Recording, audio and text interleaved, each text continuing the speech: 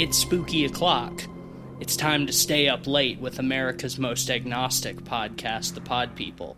I'm Matisse Van Rossum, and you know, I'm just working out my salvation through fear and trembling. This is Ben Sheets, and I am now part of the 3 a.m. 6 Mafia. Hello, I'm Cleveland Mosier, but today they call me the Crucifixer.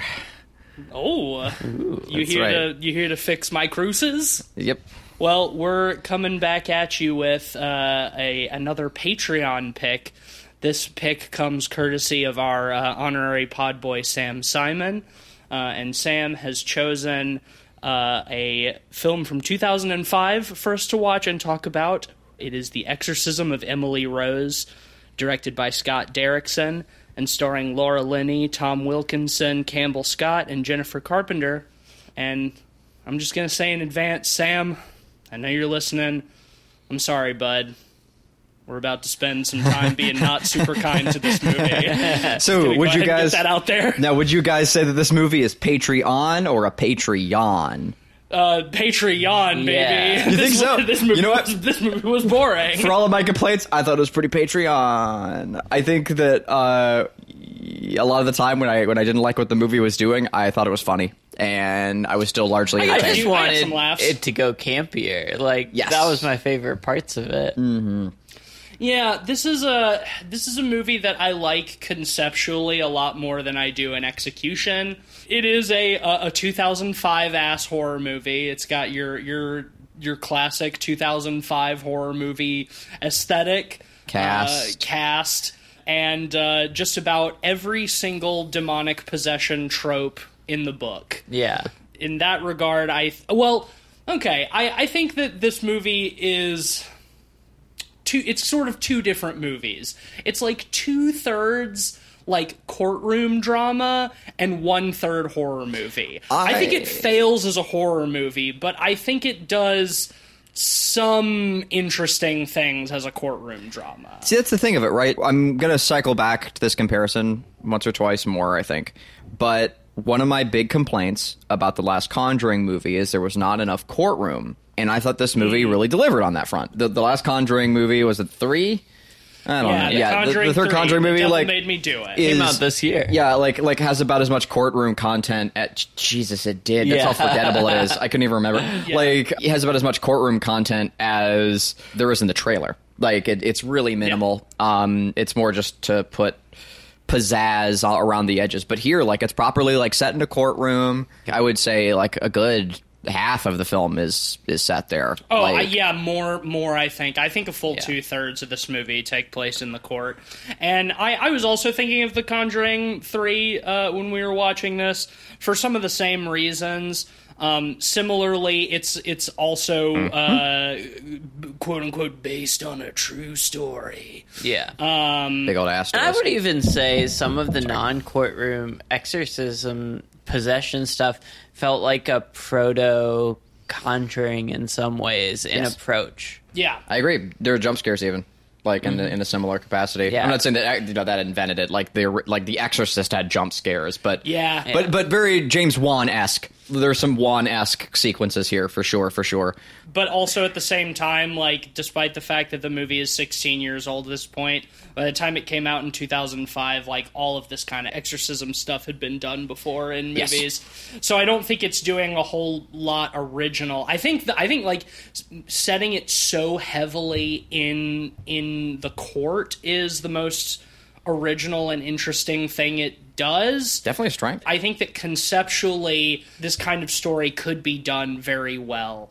I like the idea of having sort of a courtroom drama where a defendant is, like seriously pleading demonic possession. But I think you have to balance a very, very fine line when you're making a movie like that, where I don't think that you can swing too much in any direction. I think you have to really do it in a very utilitarian sort of way, like an actual court case, and present the arguments of both sides with equal credibility. It has small attempts at that. I mean, I don't think it's done fairly, but there are, like, that's why I say, like, small attempts. Yeah. Like you do get sequences where, like, you first see her through the lens of being taken by a demon, and that's the only option. Like, the bed, like, things are moving around the room on their own and whatnot. And then after the defense, you get the alternative where we just kind of see her, like, on the floor like she's having a seizure. And we don't know. We're told what to know. Yeah, and the thing is, with the movie, end. it doesn't set it up so it feels like it's showing it kind of unbiased, where, like, that doubt is a factor. Like, it's a factor in the courtroom for the jury, but we as the audience have it pretty clearly. I think that's a detriment. We're in a big way. We're supposed to be. The film is telling us that we're on the side of the defense. That's a middle way. Yeah. Like, Laura Linney is our protagonist, really, you know, and we're supposed to be on her side, and, like, the prosecution is presented, like, very disdainful, and he's like an asshole and stuff like that. We're supposed to dislike him. But at the same time, it's like the actual courtroom stuff, like, I find myself siding with the prosecution a lot. Right, like, even with, like, his snarky delivery, it's like, yeah, but the words he's saying are, like not incorrect. He's being kind of an asshole about it, but, like, he is arguing against a case where, you know, these people are trying to very seriously and judiciously, like, try to argue demonic possession, and the prosecutor obviously does not take that seriously, and I kind of, like, I can sympathize with that a little bit. Like, in watching the movie, I have kind of a hard time taking the defense's argument seriously, you know? Even though they're, like, supposed to be the ones that we're rooting for. And that was a little tricky little dissonance to get past, I think, because I'm like, I'm kind of on the side of the prosecutors in this one, you know? Yeah. But then by the end, it's supposed to be like, well, maybe she was possessed by a demon, maybe she wasn't, but justice was served, right? So that it tries to, at the end, come around and be like, no, in fact, we're actually agnostic on this.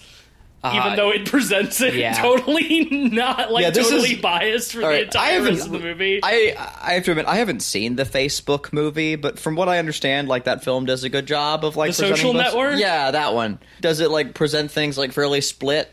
I don't know. It's pretty anti-Zuckerberg. Yeah, I think. Anti-Zuckerberg. Yeah. It definitely, like, they definitely portray Zuckerberg as, like, a weird little asshole. Well, by ending the movie with such doubt, we can talk about the ending more in depth. Yeah, but, like, ending it with kind of a doubt of he's guilty, but time served, not doing anything. Yeah. You know, you're just kind of deflating everything. It feels like such an anticlimax. With, like, courtroom dramas like this, like, you really have to go one of two perspectives, especially with a horror-themed one. You have to go, A, campy, where it's fun and very dramatic, or you have to go B, where there is a tension and a driving kind of thrill to it, which I don't feel like this movie had. Like, a great example of that is, like, have you guys seen the movie Primal Fear? no. Okay, 90s Richard Gere and Ed Norton, and it's a courtroom thriller in a lot of ways. You know, like, Ed Norton plays this kind of stuttering man who's on trial for killing a priest. And that sounds rad. Yeah, they're trying to defend against it, put doubt into the air, much like this film. There are twists and turns and narrative doubts throughout to kind of build tension. Whereas this movie, it doesn't really feel like it's building all that much tension. Well, it tries, but it tries in the most generic way possible. That you've got your priest. He keeps saying to our protagonist lawyer, like, there are dark things that, you know, like, are waiting at the wings of this trial, or circling around this trial. There's dark forces surrounding this trial. Right. Even, like, trying to re-remember it, I'm trying to make it more, like, flowery and, like, maybe a little better written than, like, the generic stuff that it is, right? It's as simple as that. There are dark forces surrounding this trial. Oh, be scared because I'm telling you to be scared. But, if you're going to play into that, right, play it up. Give me some demon courtroom. Yeah, so we saw some shadowy figures. Okay. Yeah. I think the right way to approach a story like this is to assume that we as the audience are going to be on the quote-unquote rational side, where we're not going to be willing to believe in demonic possession because, we live in a rational, science-driven world, so on and so forth. I think the way to successfully make the story compelling is throughout to have the evidence that presents itself be eerie and strange enough to sow those seeds of doubt and make us wonder, like, oh man, like, maybe there is something weird and creepy going on here. Like, I think to play it very straight is the way to do it, but instead, like, yeah, you've got the priest straight up telling Laura Linney, like, there's dark forces surrounding this trial. Like, she keeps waking up at 3 a.m. every night, which is, like, the spooky hour or whatever. Her door mysteriously opens one night. The tape recorder with the exorcism recorded on it, like, starts going in the middle of the night. Like, Laura Linney is experiencing, like, weird supernatural things. And on top of that, we're seeing the quote-unquote possession from Emily Rose's perspective, where she's, like, seeing demons and shit like that. So the film is basically straight up telling us, like, she was possessed by demons, there are dark forces at work on this trial. But then at the end it's like, well, maybe not.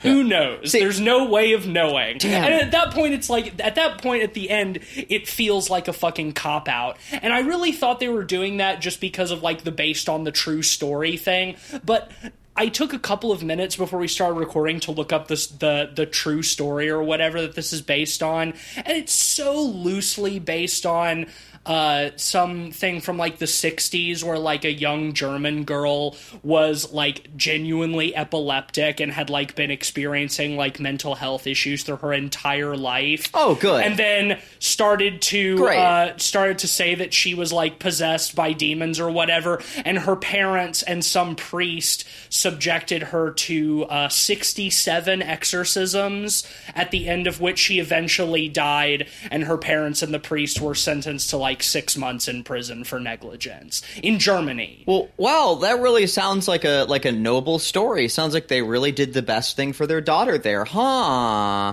Sounds like, yeah, wow. So, like, I assumed that they weren't leaning... That's sarcasm. I assumed that they weren't leaning into, like... We were talking about the beginning, like, oh, at the end, there's going to be a courtroom demon. Yeah. The demon's going to show up in court, and they're going to have to cast it out, and that's going to be what... See, that would be the Conjuring school of thought right there. Right, well, and I assumed they weren't doing that because it's like, well, no, because this is actually based off a true story, and of course, a demon didn't appear in court in the true story. But it's like, this is one of those ones where, like, based on is, like, such a loose term. It's almost like a demon didn't appear at all in the original story. I don't know. Crazy, right? Like, yeah, she had, like, a troubled history, etc. Like, yeah, she had, like, a lifelong history of, like, mental illness.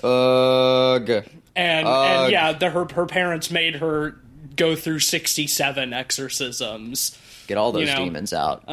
So, like, and then it's like, after reading that, I'm like, man, there really was no reason for them to not just go balls to the wall and have a demon pop out of the prosecutor at the end and say, "Objection, Your Honor." Oh, man, I need to go on a tangent here for a second. 67 exorcism. How do you schedule that? Do you do it, like, weekly? Do they set up, like, a time of the week to do it? I don't know. Maybe. Let's dig into this a little bit. Yeah, I think it's definitely a matter of, like, regular scheduling. You have to, like, run it through the demon secretary and make sure it all, like, is, up to scratch. Yeah, does the exorcist take your health insurance? You have to figure that out. Is the priest just on call?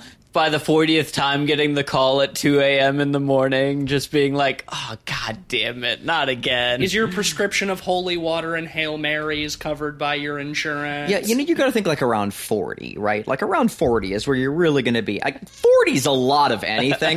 Like, around that time, you've got to be asking yourself, like, hey, maybe we should try like modern medicine. Not even from like a personal perspective of like how exhausted you would be, but also just from a perspective of like, oh, I don't know, like how dead your daughter is starting to look. Things are not looking good at that point. Like it's, I mean, of course, also like she almost looks more demonic. Yeah, I mean, the gambler. The real answer is the gambler's fallacy is a real thing, right? Sunken costs. Sunk cost fallacy, and also, you know, like people, if you are enough of a believer in God and the devil that you're seeking out an exorcist, then the continued failure of that is just going to further reinforce your belief in the strength of evil and the devil. Like, it's not a matter of rational thought. It's like, at some point, try modern medicine.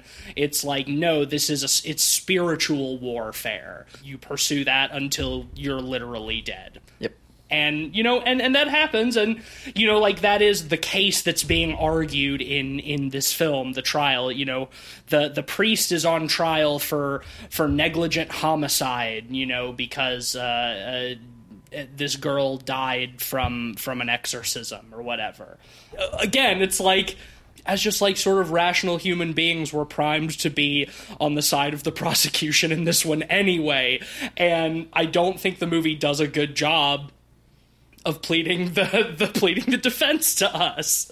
I think that it does it in such like an over the top, corny way. Like all of the horror elements of this movie, I found largely unsuccessful for me because they're so fucking tropey. I thought they were tropey, but I will say the execution in a lot of circumstances like was pretty well done, and I thought they were pretty well shot. It's things I've seen like loads of times before, but I thought that they were well enough executed.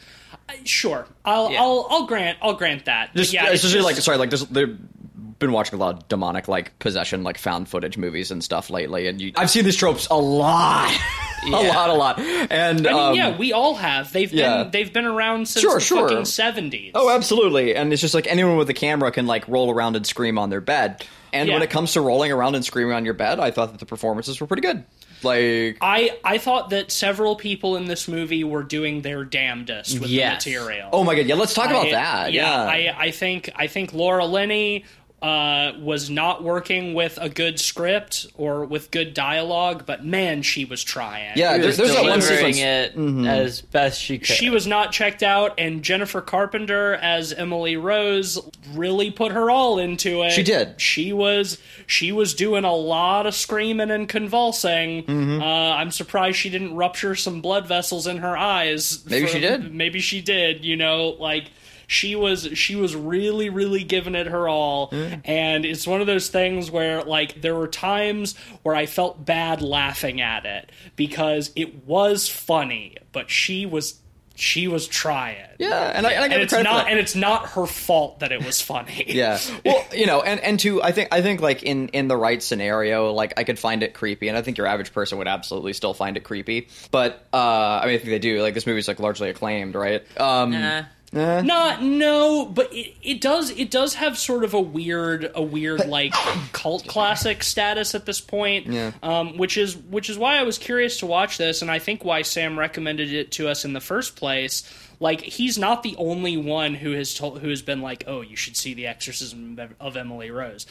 Coming out the other side of it, I gotta say, I don't really see the appeal. I didn't really like this movie. But it does have some sort of, like, weird cult acclaim at this point. At least it has the courtroom spin. Like, I'll give it that. Yeah, I mean, that's conceptually it's interesting. In execution, it does a kind of bad job in a lot of regards. Yeah, if this film didn't take the whole, like, based on a true story angle, like, I'd probably feel... That was a mistake, too. Yeah, I'd probably feel better about it. Like, well, because especially because, like, at the end, we have, like, these title cards where, like, this case brought renewed attention to Catholicism, and Emily Rose's grave site has become a site of pilgrimage for the devout, you know, to come and pay their respects. And that shit is just not true. She wasn't a fucking real person. in the context of this movie, it was loosely based on a real case in Germany from the 60s. But, like, saying that, like, oh, people are visiting Emily Rose's grave is, like, that's just not true. Well, it's just not true. And it's a play, it's a con for, like, all the people who, like, significantly, like, acknowledge this stuff, right? Like, that's the other factor, like, to dig into also. Like, if you want to come at it from, like, where we are, from a scientific perspective, or, like a more modern, like, rational mindset, that's fine. But if you want to come at it from the other perspective of like a religious person as well, it's also really unfair. If you believe in the need for exorcisms, right, or like in demonic possession, spinning the truth to this degree isn't helping your case. Well, it's the same deal with the Conjuring movies and the fucking Warrens. The Warrens, exactly, who are presented in those movies as like heroes. Yeah. And in reality, they were fucking grifters who scammed people out of money with this shit, you know? Mm-hmm. And this film is trying at the same thing. And it's funny because we sound like the prosecutor in this. Are you like a lone gunsman with your Bible at your side kind of shit? And I am asking that question, like, is that how you feel? Like, well, this movie is kind of presenting it that way. I think that's the thing. I think it does kind of do a disservice to people who do actually believe this shit, because I'm not by any means trying to mock somebody's belief. Like, if you believe that this stuff is real, I am certainly not in a position to tell you you're wrong. I'm not that kind of an asshole. But I do think that this movie makes it hard to look at that view sympathetically. Even though it tries to, by the end, it tries to say that that's the point of the movie. Even in Laura Linney's like closing argument to the jury, she's like, I don't know if I believe it myself, and I'm not trying to tell you that she was possessed by a demon or whatever, that you have to believe what Father Moore says, but I am trying to tell you that he really loved and cared for Emily, and so he was trying his best. But it's like, the rest of the movie is sort of like, no, he's right, this is the only way, she's full of demons, you know? And I feel like that sort of leads into another problem that I have, is that there's not an emotional core to this movie.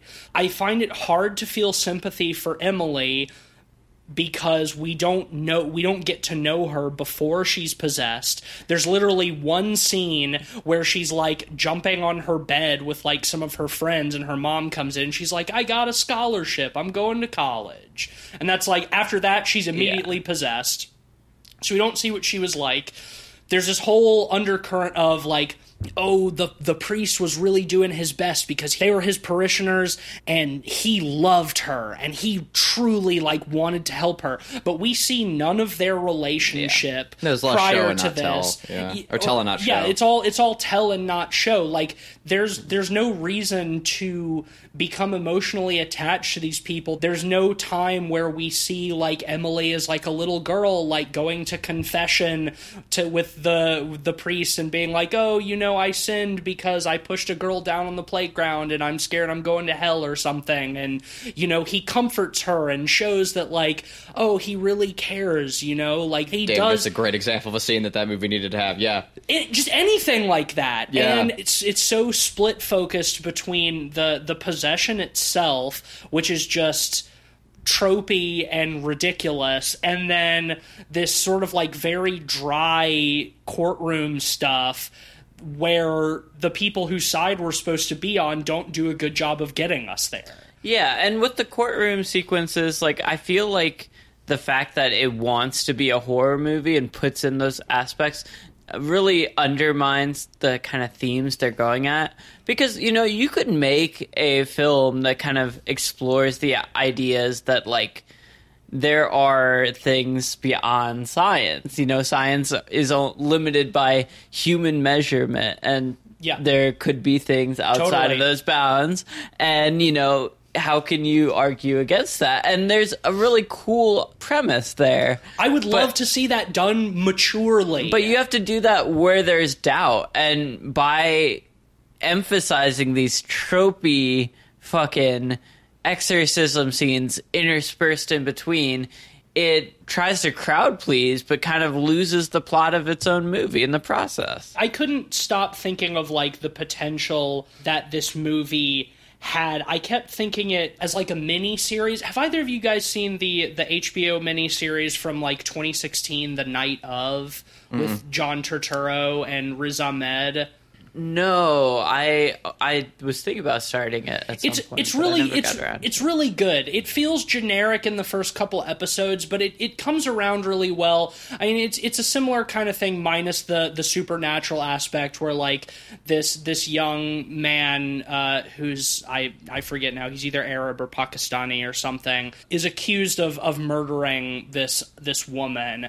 And it's unclear whether he actually did or not. But it ultimately ends up not really being about that. It ends up sort of being about how, like, the carceral system in this country, like, takes people into it and sort of chews them up and turns them into something that they were not to begin with. Anyway, I kept thinking about this movie, or this a story like this told in a similar way over the course of like maybe 5 or 6 episodes, where it's really heavy on the courtroom stuff and doesn't show all of the like spooky exorcism stuff and presents that doubt through more subtle ways. Like, the climax of this movie is like the exorcism scene, which they have a tape recording of that they play in court, and we simultaneously, like, see a flashback to it. And it's just so over the top, you know. It's Jennifer Carpenter speaking in tongues and thrashing around on the bed, and then she fucking jumps out the window, and it's storming, and they go out into the barn, and there's fucking literally snakes falling from the ceiling, and the horses Jello shit, right? It's like Italian, like, campy shit. Yeah. It's so fucking ridiculous and over the top and trope. It's just like throwing every demonic possession trope at the wall, and then it cuts back from that to the court of them like turning the tape recorder off, and it's like, yeah, that was the recording of that night. And I just thought about like how a more mature like version of this would not show any of that. Just have the audio. Just have the audio. Just have them start playing the audio recording, no music. Put a lot of work into crafting like something that is evocative and eerie and strange and kind of inexplicable in ways as just like an audio piece, and just have a 5-minute scene where we just hear that audio play out and like see like the faces of the people in the courtroom listening to it. And I think that kind of tone would be so much more interesting for something like this, because it would allow even skeptical audience members who know that it's fake, that it's a story, to be like, oh, you know, that does kind of shed some doubt. Like, what was that I heard on the tape, you know? Mm-hmm. Instead of seeing literal snakes falling from the ceiling of the barn as Jennifer Carpenter pops every vein in her forehead and screams about how she's Lucifer in the flesh. I was really hoping, like, when she screamed that last time and, like, the horses, like, kick open their stalls, that she was going to, like, leap up onto the back of a black horse and ride away. And gallop off into the night. Yeah, I was really hoping for that. Like, because at that point, like, she's already leapt through a window, you know, she's already, like... Man, her jumping out the window is so funny. It's so good. Yeah, well, she's wearing, like, kind of like a goofy skirt, and so, like, it makes it... Well, she's wearing a nightgown. It's just the like Exorcist costume. You know... I think one of the other ways you could approach that scene is kind of play with the idea of an unreliable narrator. Absolutely. If this whole exorcism scene was retold by the dad who gets kicked in the face by a horse, then yes, it sows doubt, you know? Yeah, that's great. But the problem is that the movie wants to play at... It wants to try and con people, you know? Like, I feel... Anyway, like, that's my perception of it. Like, it wants people to come out and be like, oh, wow, yeah, there is doubt. You know, like, oh, man, you know, maybe these things can happen. And it's like, no, the instance this is pulled from is, you know, was like someone who was schizophrenic and needed help. And, like, it's not good, you know? Like, it's not, like, fucking helpful for people. Here's the thing, right? I love a good demonic possession movie. Like, I don't think that, like, demonic possession movie... I don't even feel like I really need to say this, so I'm gonna say it anyway. Like demonic possession movies fucking rule. They're fun. I like a good one. Let's spray some pea soup everywhere. Let's crab walk down the stairs all day. That's fucking dandy. It's the basing on a true story thing. And again, I know that, like, that a lot of people roll their eyes at that too and be like, oh, well, it's such a trope to like base it on a true story and for it to not really mean much of anything. And like, okay, well, I think that it's poorly based on a true story. Like, and I think most are, and I agree with that. Like, Hollywood loves to pull that shit, but it doesn't do anything for me. I think that paying respect and is important. Yeah, what it does when a movie like this starts with a title card that says based on a true story, it demands from you at least a certain degree of taking it seriously. Yeah. Even if it's just based or inspired by a true story. It's saying to you, there is a kernel of truth here that you need to take seriously, viewer. And when the end result is a movie like this, I don't know how I could take most of this movie seriously. I don't know how they could expect me to take some of this stuff seriously. And like maybe we're getting too bogged down in that, but it does feel like, yeah, if this didn't go out of its way to like try to be like this really happened, then it would be much easier for me to write it off. Well, it's like, and let's, for the sake of due diligence too, like let's look at something else that does this, but to a much larger degree. Fargo, right? Fargo says at the beginning, based on a true story, and is in no way, it's kind of a spoiler for Fargo, but like it says like, like the movie like starts by saying based on a true story. It is in no way based on anything. Like, because the overarching theme of Fargo, the movie, and the series is it's about people lying. Yep. Yeah. It's about people telling untruths in order to further their own agendas. So the idea that Fargo starts with the Coen brothers saying, hey, this is based on a true story, it's a nudge, nudge, wink, wink thing. I don't know if it's necessarily a great example, but them telling you it's based on a true story is an artistic decision that has purpose other than to, in the case of horror movies, to scare people. Because your average audience is like, what? This is based on a true story? Oh, man, so ghosts and demons are real, huh? Mm-hmm. Even though I know the movie I just watched was fake. You go home, it's like, ooh, that maybe there are demons. You wake up at 3 a.m. and look at your clock and say, ooh, it's spooky o'clock. Yeah. There are some, actors and stuff out there that do really play into that, too. That can be obnoxious. I will say this movie has some really nice sequences. Like, one of the most standout sequences for me was the foggy sequence where Emily Rose... her vision. Yeah, her vision. I thought that was excellently shot. It was probably the spookiest, legitimately, scene of the movie. Yes.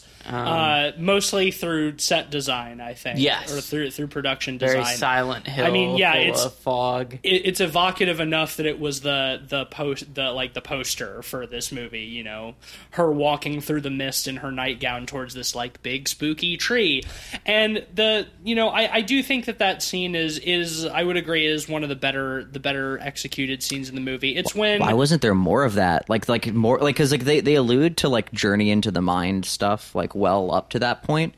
Give me some more. Well, I mean, I think you can argue that just about every scene of demonic activity in the movie is a journey into the mind. Yeah, but don't see it, and it looks cool. Is what I'm saying. Yeah. What I'm saying is yes, she's having those moments. In other words, that's every one of those is an opportunity to do more cool, spooky tree in the fog. Shit, yeah, I mean, which looked really good. Give me more. All you need is a bunch of fog machines and a tree anyway.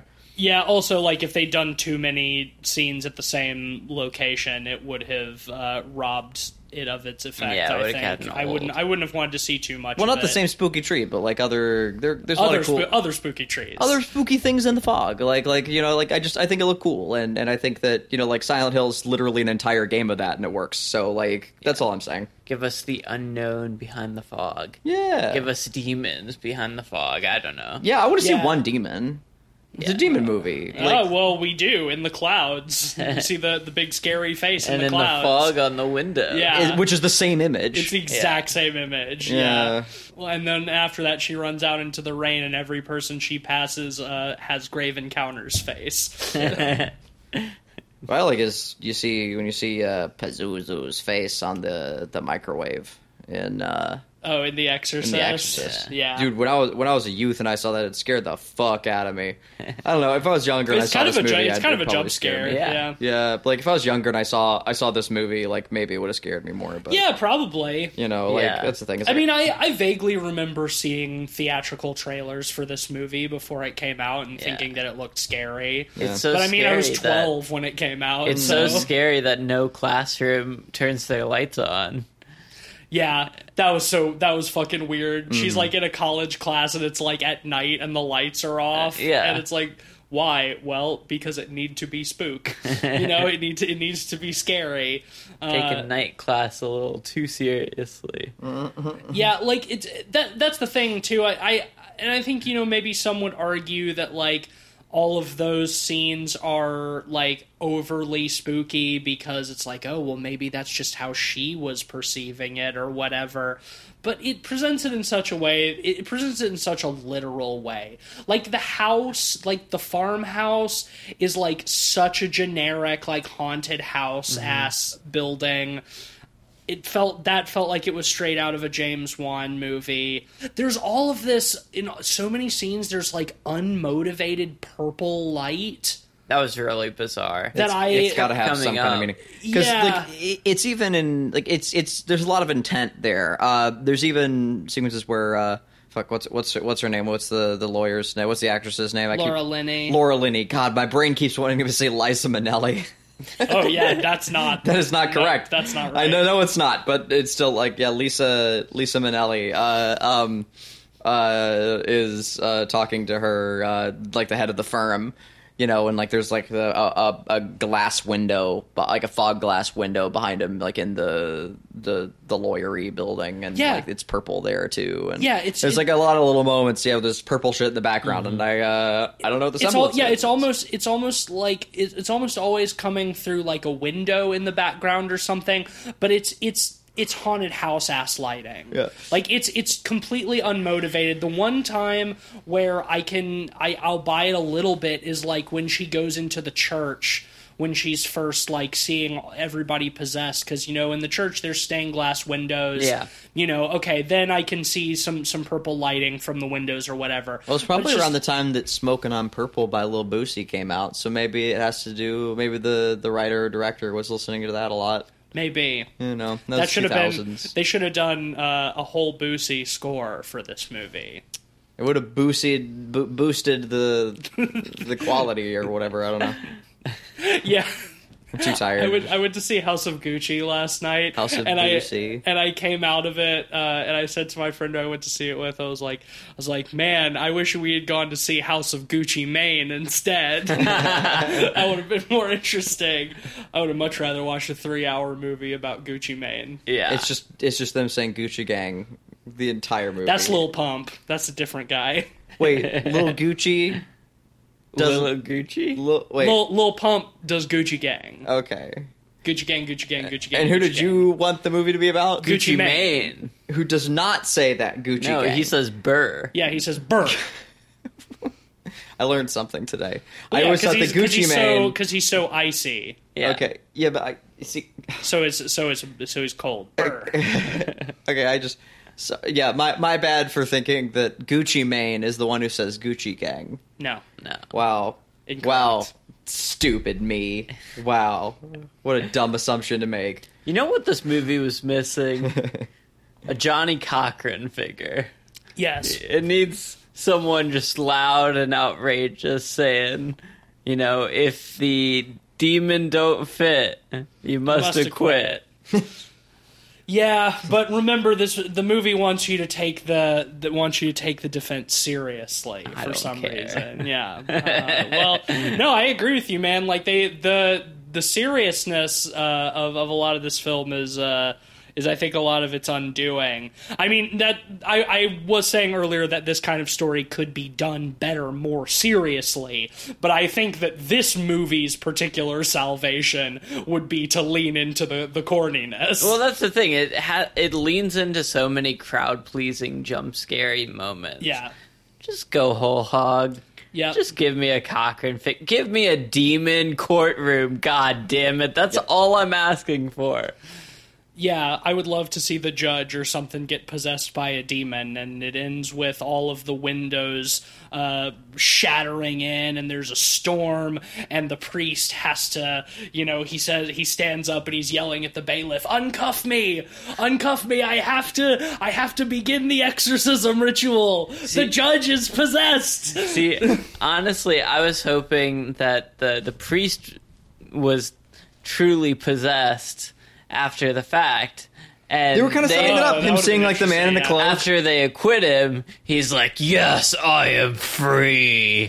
Well, they do something similar to that in that, like, they set up at the beginning that Laura Linney had, like, just gotten some other guy off who they thought had murdered somebody. No, she proved he was innocent, and, like, it made her, like, a big celebrity public defender or whatever. And then, like, halfway through the movie, there's, like, a news report that, like, that dude murdered somebody else, and it turns out he was guilty. And I thought that was going to be, like, her real dark night of the soul moment, where, because at the beginning, like, she even says, she's like, I don't know if I believe in God or not. I'm agnostic. Like, they use the term agnostic multiple times, and I thought that was going to be, like, her true crisis of faith, where, like, oh man, I defended somebody who I truly believed to be innocent, and it turned out that they were guilty and they killed somebody else. It's my fault. Like, there is evil in the world. Am I doing the right thing by defending this guy? And then there has to be a moment later where she's, where her faith is restored or whatever. I totally thought they were setting up for that, and they just kind of don't. No. Like, they use it as kind of like an insulting thing to her, like when the head of the firm is, like, scolding her later for putting the priest on the stand, and she's like, he just wants to tell Emily's story or whatever. And he's like, is that what so-and-so did, who just killed 2 other people and was actually guilty? It's like, what's going on here? Why aren't you using that plot device in the way that it should be used? Yeah, it just felt kind of clumsy. Yeah, and whether or not, like, we got what we wanted in a demon courtroom scene, I definitely was left wanting, like, feeling like there was going to be a final confrontation. The exorcism scene happens, and then the movie goes on for, like, another 20, 30 minutes. Here's the thing. The exorcism scene, like, one of the exorcism scenes happens because, like, the big one where she says that she's Lucifer or whatever, and then the horse kicks her dad in the head and they have to stop. I mean, that's the last exorcism scene. They don't exorcise her again. But she dies, and we don't see it, right? Like, and that's what I'm getting at. So when that scene ends, they failed, and she's still alive, like, in the flashback, and they're gonna bring him back to do like to testify further. Okay, cool. We're set up for a third act. Like, in that moment, like, while watching the movie, I'm thinking, like, all right, cool. There's still, like, more of her story because we haven't seen her die, which it's kind of important to do. Like, I don't know, like, you can show the photo of her dead, but, like, seeing, like, the events that lead up to her actual death, what state she's in when she dies, and why they never sent her to a fucking hospital, like would be really cool. That'd be really neat to see, and we don't.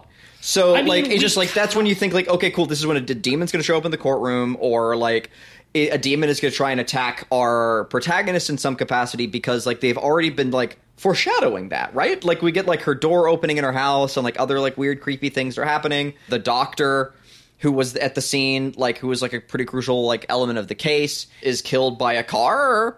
Not demons? I totally called that. You did call that. Yeah. Like, you called, like... Well, he sees something over her shoulder before he backs into the street and is hit by a car. Yeah. We don't see what he sees. Presumably, it's a demon. A demon, yeah. That's the way... And so, like, this demon is still out there and behind the scenes pulling some shit, right? Cool. That means, like, in exorcism film fashion, we have to put it away. We have to lock it away. If it goes into somebody else, we still need to do it. Which happens, in exorcism movies, right? The demon hops from someone else or whatever.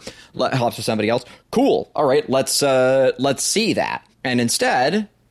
Well, because they're trying to present it as being based on a true story, they have to leave it ambiguous at the end. They can't have the demon continuing to act because, we don't really know what happened. Well, at least let me see her death.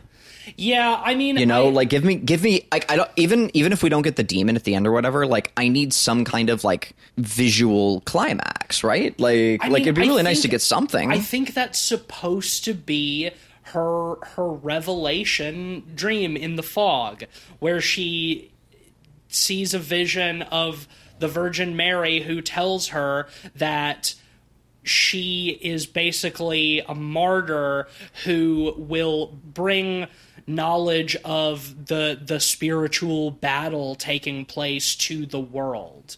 That's why she's possessed, that it is God's plan, because through the publicity of her case, it's going to reaffirm people of faith that like God and the devil are real and they're waging a battle and you have to be on the side of righteousness. Like, that's why she don't develop any opinions. This is based on a true story. Right. Yeah, in the same breath. That's the way they pull that off is that like it's because she wrote it to him in the letter.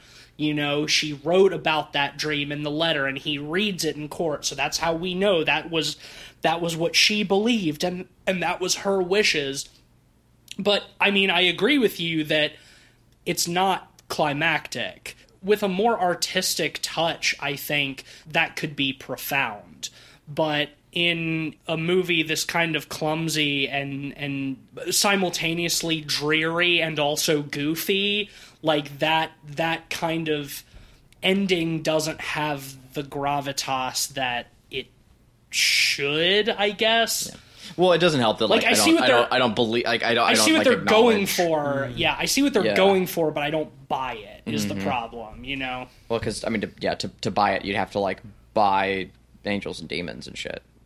Yeah, well, and bears, oh my! I think the thing is like the way that a story done like this done seriously has to leave you is it shouldn't.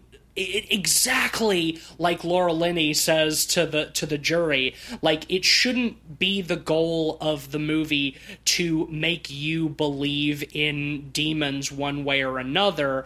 It should just make you believe that Emily believed. Her belief is important.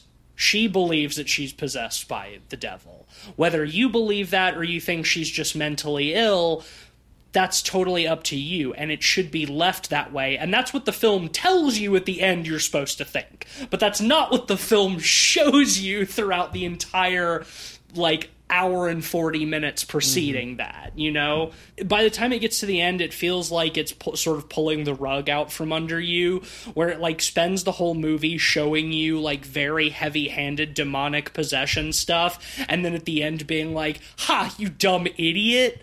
You're not supposed to believe in this one way or another. It could have happened, but also maybe not, you stupid fucking dunce. It feels disingenuous. Yeah. Yeah, the scene where Laura Linney like finds the locket in the snow. The fuck was that? It's a scene you should show in fucking acting classes for how to like fucking read terrible dialogue the best way possible. Because like Laura Linney's performance there is like really cuts through as genuine, like over like the most generic, like dumb dialogue. I respect the shit out of it, frankly. I think Laura Linney's an amazing actress, and I can't wait for the next season of Ozark to see more of her performances. Yeah, she's great. So good. And like we've mentioned, she's really trying with this. She's really trying, and I think that is a good example of it because she does manage to present that scene in a way that kind of feels genuine, like feels as genuine as it can with the dialogue that she's working with.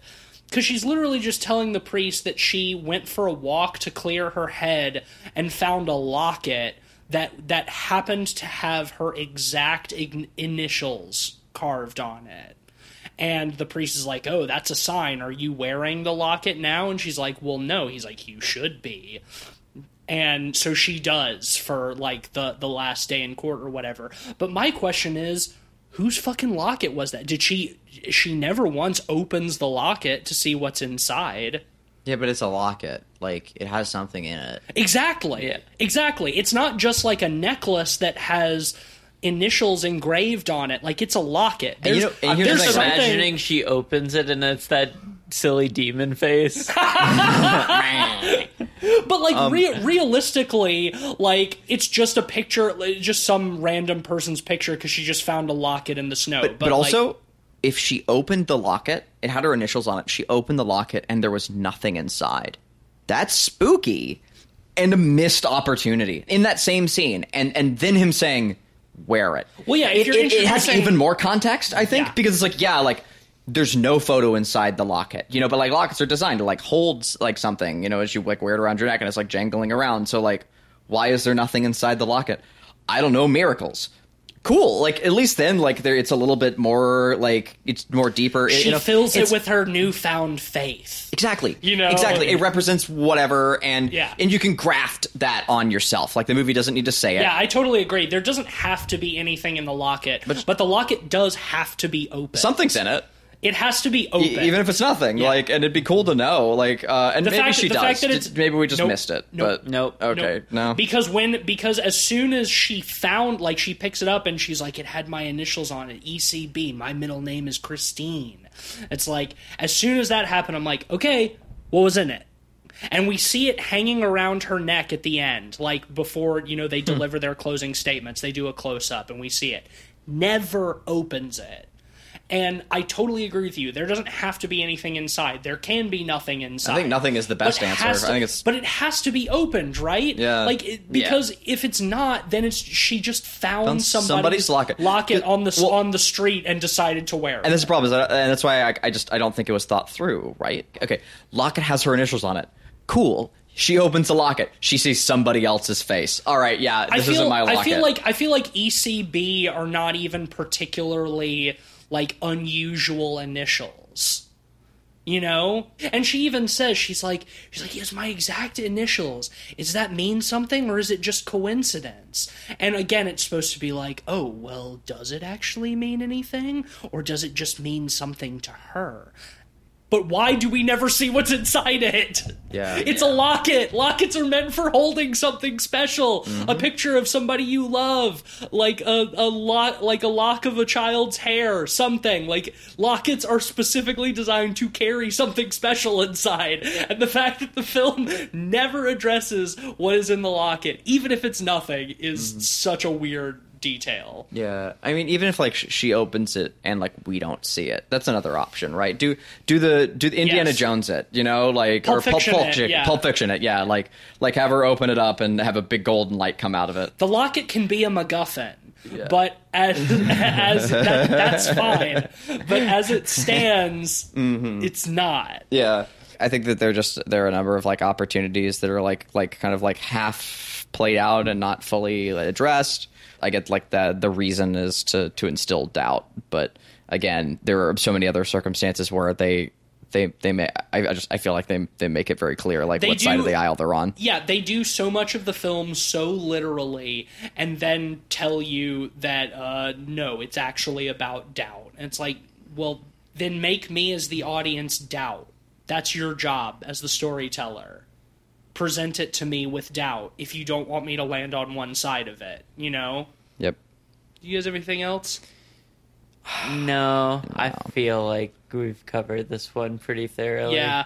I found the score obnoxious. Yeah. It's very typical, like, early to mid-2000s horror score. Really heavily orchestrated, lots of strings, very loud. I found it annoying. I will say for a mid-2000s movie, it wasn't as blue or green as I was expecting.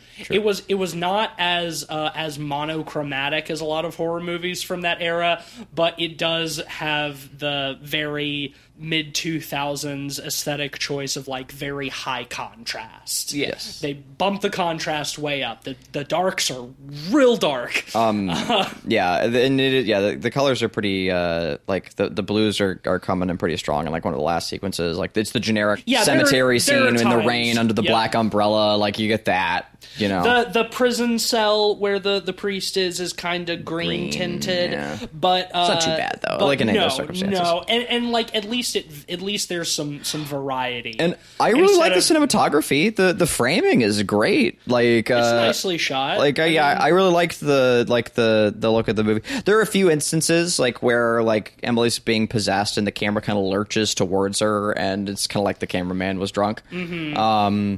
Largely I liked that, and you know, I thought some of the shots of her like rolling her eyes up into the back of her head like looked good, and you know, like she put in a hell of a performance. I thought the editing in the scene where like the boyfriend is like staying at her dorm and he wakes up and like doesn't see her, and then it kind of like hard cuts to her like sort of contorted on the floor staring at him. Like, I thought that was kind of creepy. Just in that like it's very jarring, so it kind of unsettles in that way. Man, we can't talk about the boyfriend without talking about that terrible ADR. Yeah. Oh fuck! Thank you. I forgot about that. It must have been a windy ass day or something. Yeah. Because there's that scene where he's sitting in the park with Laura Linney, and she doesn't have any lines in that. It's like two shots. It's like a shot reverse shot, and yeah, he's just like barely moving his lips, but like his audio is so like it doesn't sync up. It's, once again, like a Giallo film. Yeah, it was very, very noticeable ADR. Yeah. I mean, hey, for like a movie with like that kind of production value, it was just a surprise. And again, too, the only thing you really need to do to fix it is just like have the actor like whisper more into the mic and talk like this, because he was talking more like this, and even at this level, like you have to move your mouth and lips like a decent amount. And it's like, he should have been talking like this, because like it's just, and again, in the studio you can do that. You're already doing the ADR, so like why is it? I don't know. It was just really cut rough. The scene because it's an unnecessary scene. Also, that it feels like one of those things to me where they probably on set didn't realize how bad the audio was until they got it back to the editing bay, and we're like, shit, we really don't have time to go shoot this again. Like, let's just get the actor in here and ADR it. You know, it's like two shots. I just don't think the ADR was very good. I mean, no, it wasn't. I'm not arguing with you on that.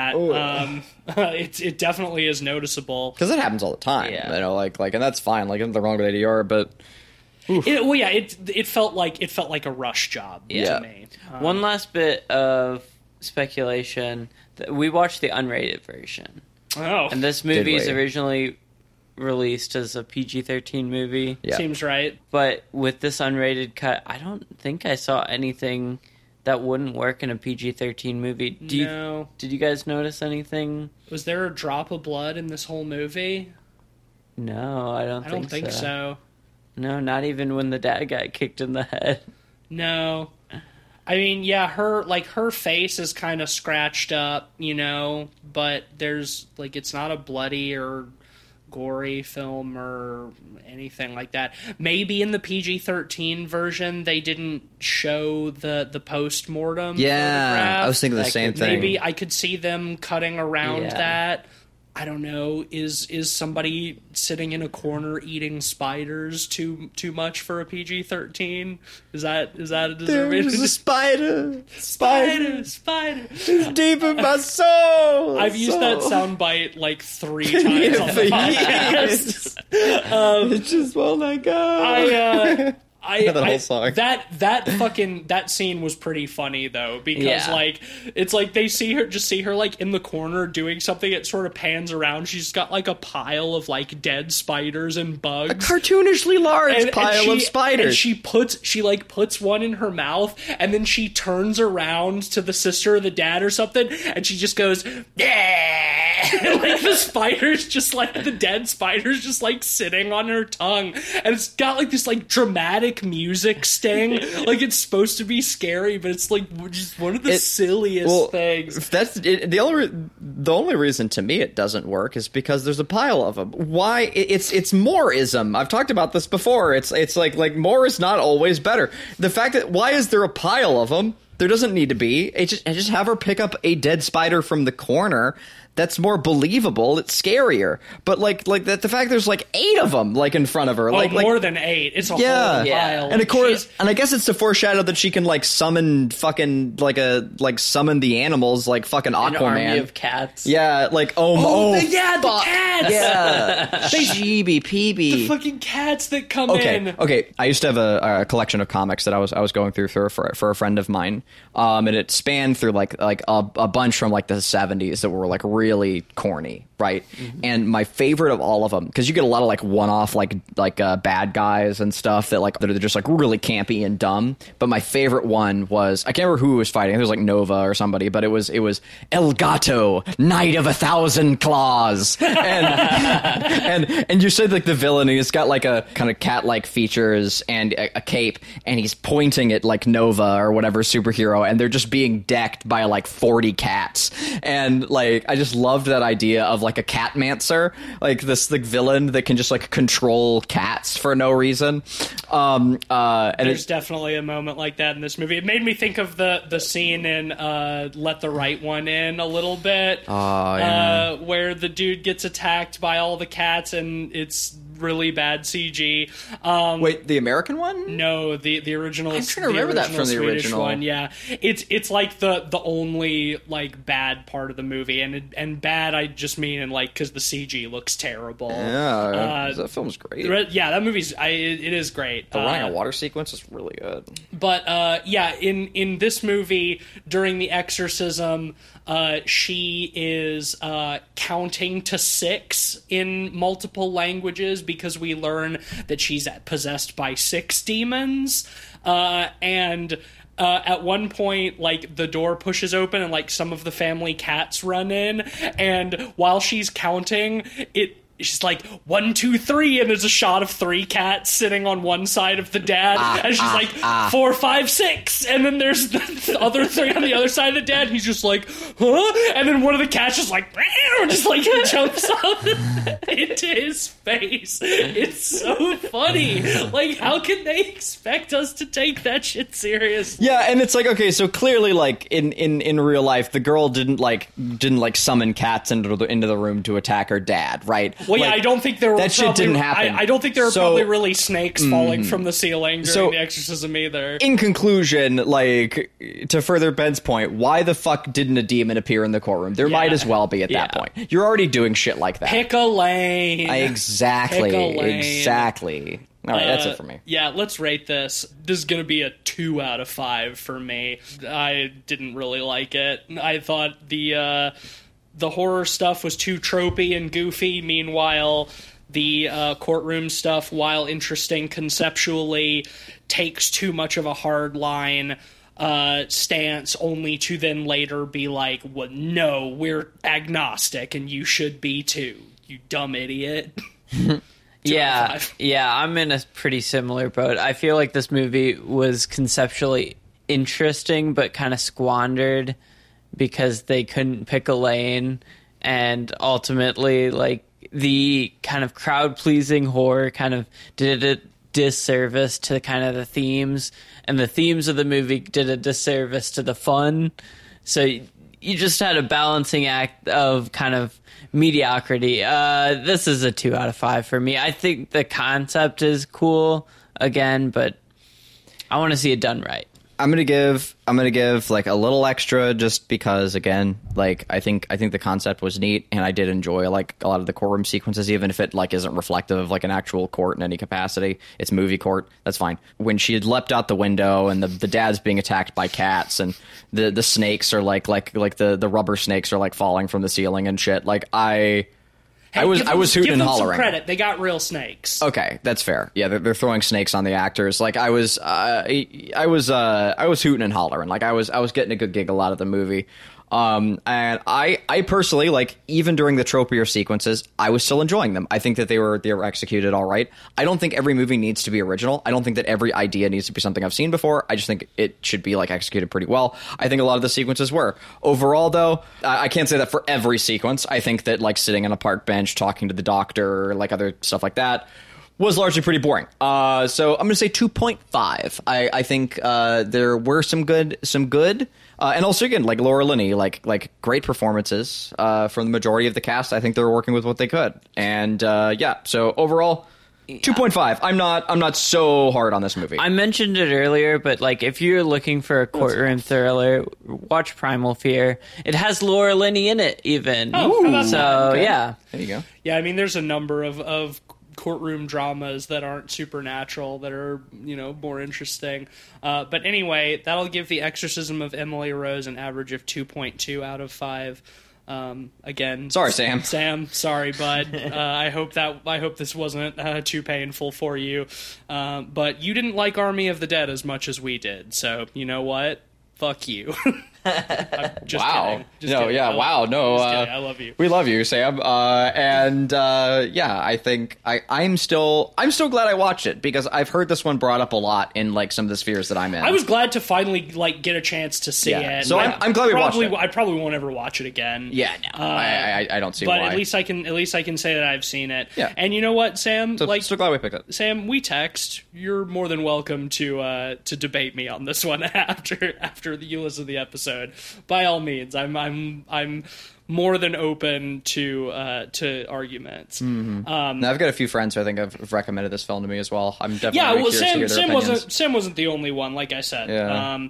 So like maybe we missed something, like maybe we missed some cues or something in this film. I'm very open to that.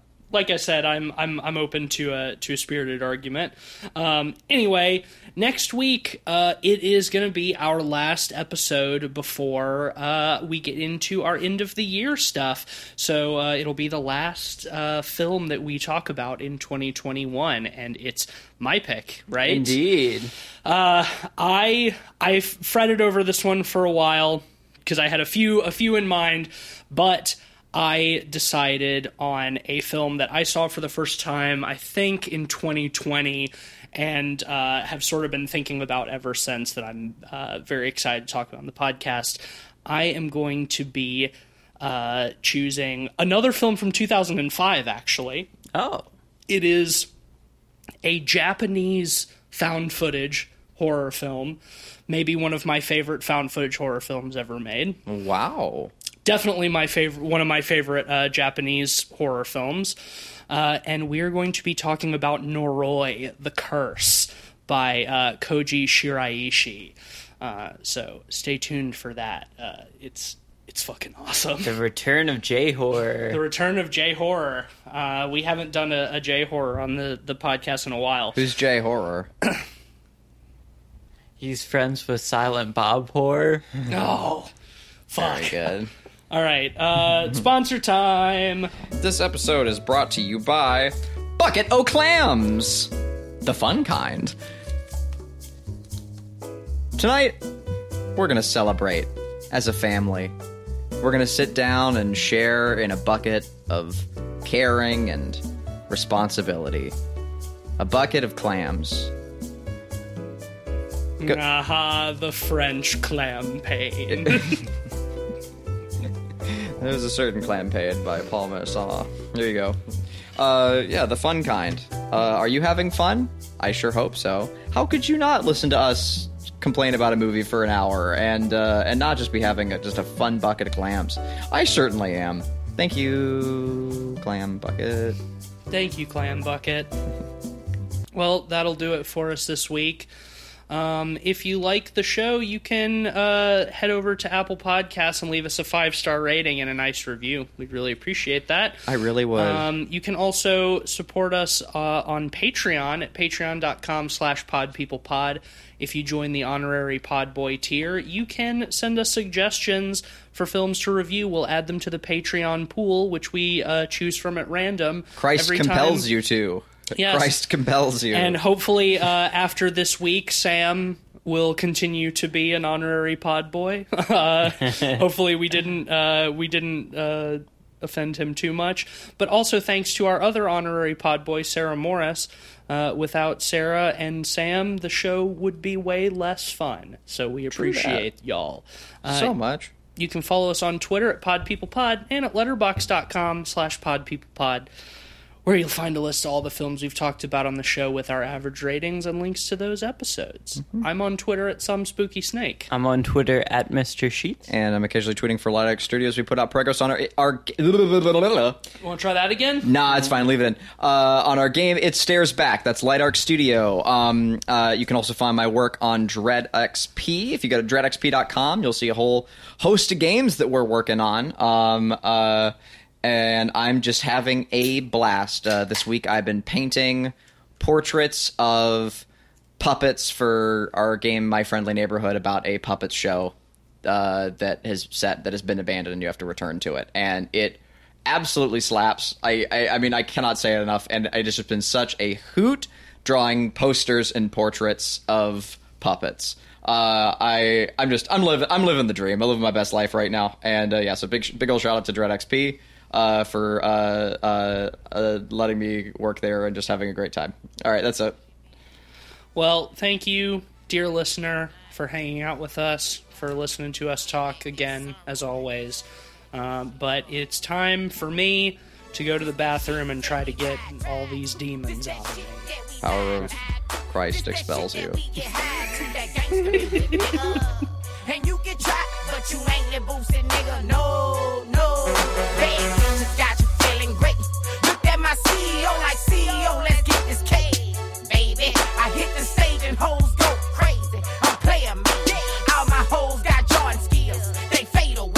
I hit them all in ball. Shit, throwback after throwback. Everybody won't take pics. They like, damn, you missed the Kodak. Smoke coming out my sunroof. A nigga shining.